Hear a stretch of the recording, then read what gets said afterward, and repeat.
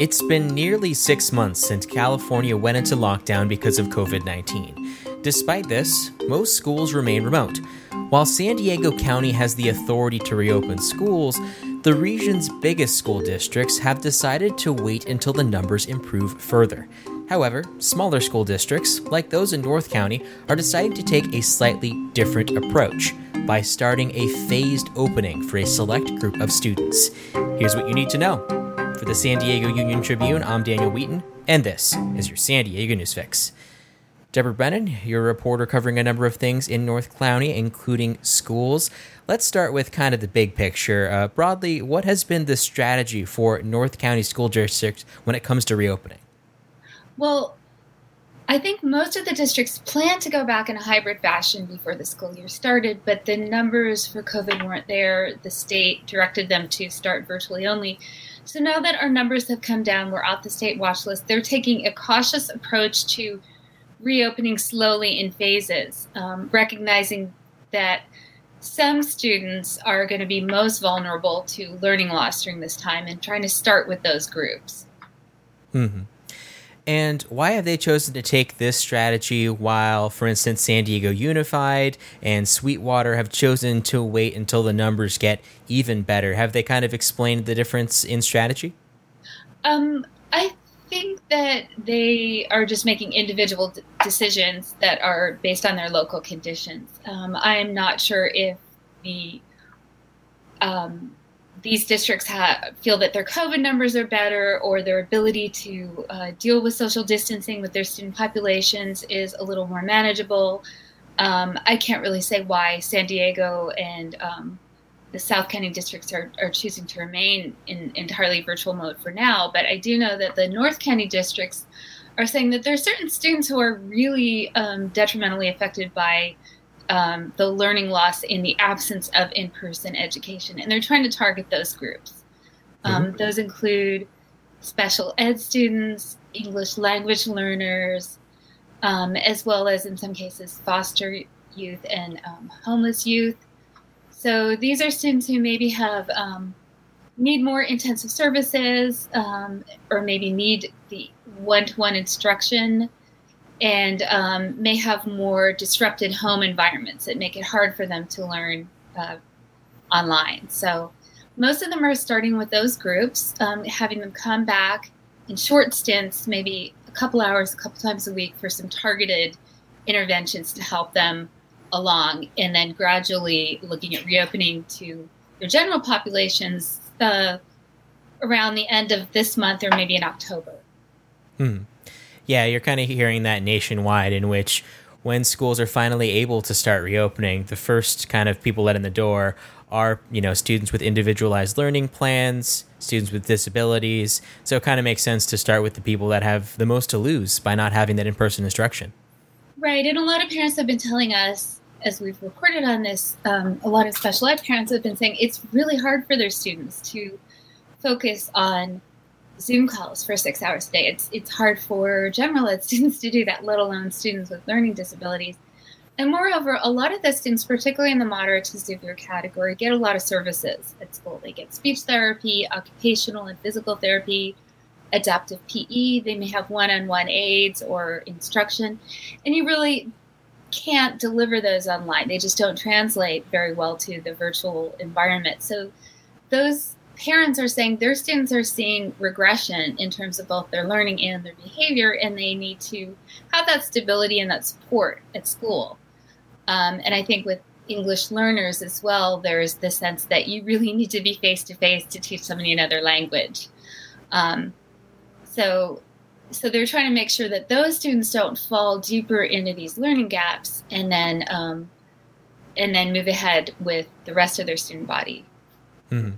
So kind of broadly, what is the strategy of making sure that parents of these students know that, in-person instruction is coming a lot sooner than everyone else? Is there kind of like a strategy to make sure that connection is made? Because I imagine, for instance, some ESL parents and as well as you said, like foster and homeless youth, that would be another barrier.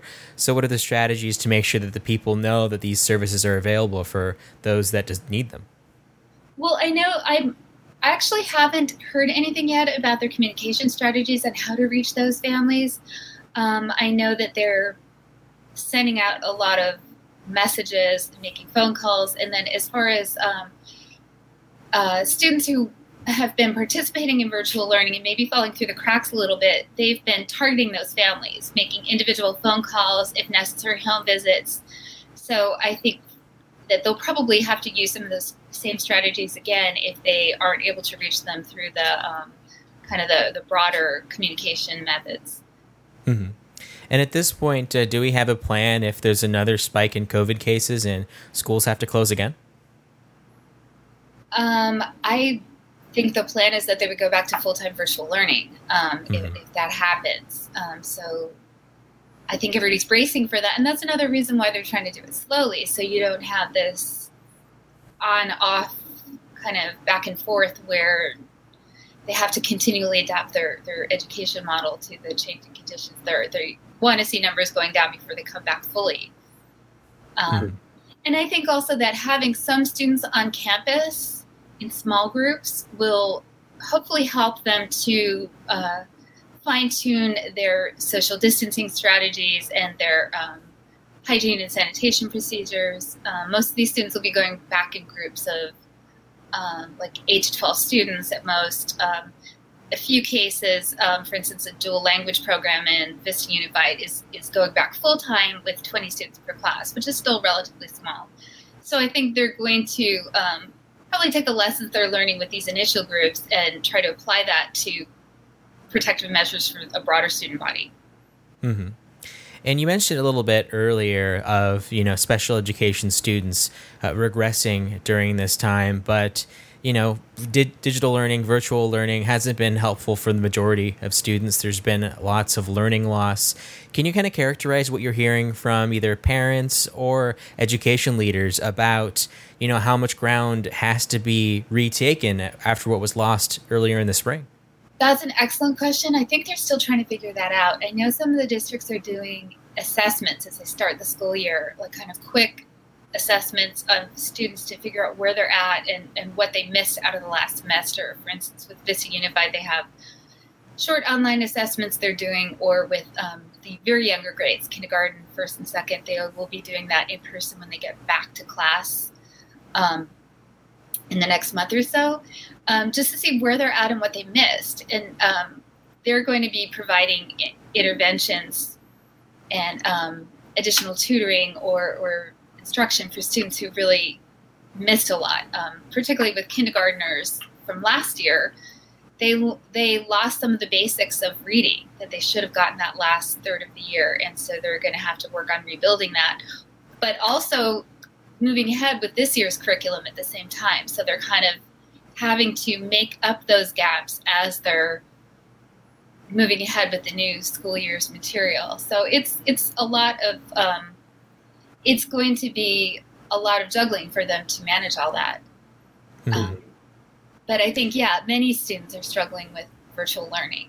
It's hard to be online for 6 hours a day, and it's hard to connect with your teacher and classmates in the same way that you do in person. Yes, I've been seeing online horror stories of parents having to deal with, first and second graders Zoom calls. Like, I can't imagine, being a parent of a young child at this time. Like, it's one thing if it's a high schooler, but, when someone's very young, it's very difficult to both cross this technological gap and also, just the loss of structure that school provides. Right, exactly. Yeah. And I think for the youngest students, too, they're not only developing academic skills like basic math and reading, but they are developing their social and emotional skills and learning to communicate with other people in a socially acceptable manner, and that doesn't really happen online. So I think they're going to have some making up to do once they get back to school. Mm-hmm. Certainly. And at this point, there's going to be, a variety of plans for different districts. It's all going to be kind of confusing in the short term as these North County schools kind of take these first steps. What do you recommend as the best way of kind of getting the, clearest information from your district? What would your advice be to a parent in North County at this time? I would recommend that they look very closely at their school website for any updates. A lot of the superintendents are giving weekly or regular updates on what's happening with the next step. So they should watch for that. They will probably also be getting calls and emails from their districts, so definitely pay attention to those to find out about the key dates and any preparations they need to make beforehand. A lot of the students, when they do go back, will be on staggered schedules, so they'll have to know what time their student arrives and what days they're on campus. So they should be getting that from their district. If you're not getting that in the next few weeks, you should contact the district and find out where that stands. Another thing they can do is listen into the school board meetings, since there will be continued ongoing discussion of updates to this plan, whether they go ahead with it as planned or if they need to adjust it given changes in COVID numbers. The school boards will be considering that, so that's a good way to learn what's happening next. All right. Deborah Brennan, thank you so much. Thank you. Thanks for listening to the San Diego News Fix. During the pandemic, the graphics and data team at the San Diego Union Tribune has been updating the latest statistics on COVID-19 every day. The UT is joining with several other California newsrooms to better collaborate on stories about COVID-19 in California. The coalition includes the Los Angeles Times, the San Francisco Chronicle, KQED, KPCC, Cap Radio, Cal Matters, and big local news based at Stanford University. To see the latest COVID-19 data in San Diego County, go to uniontrib.com/trackingcoronavirus. Until next time.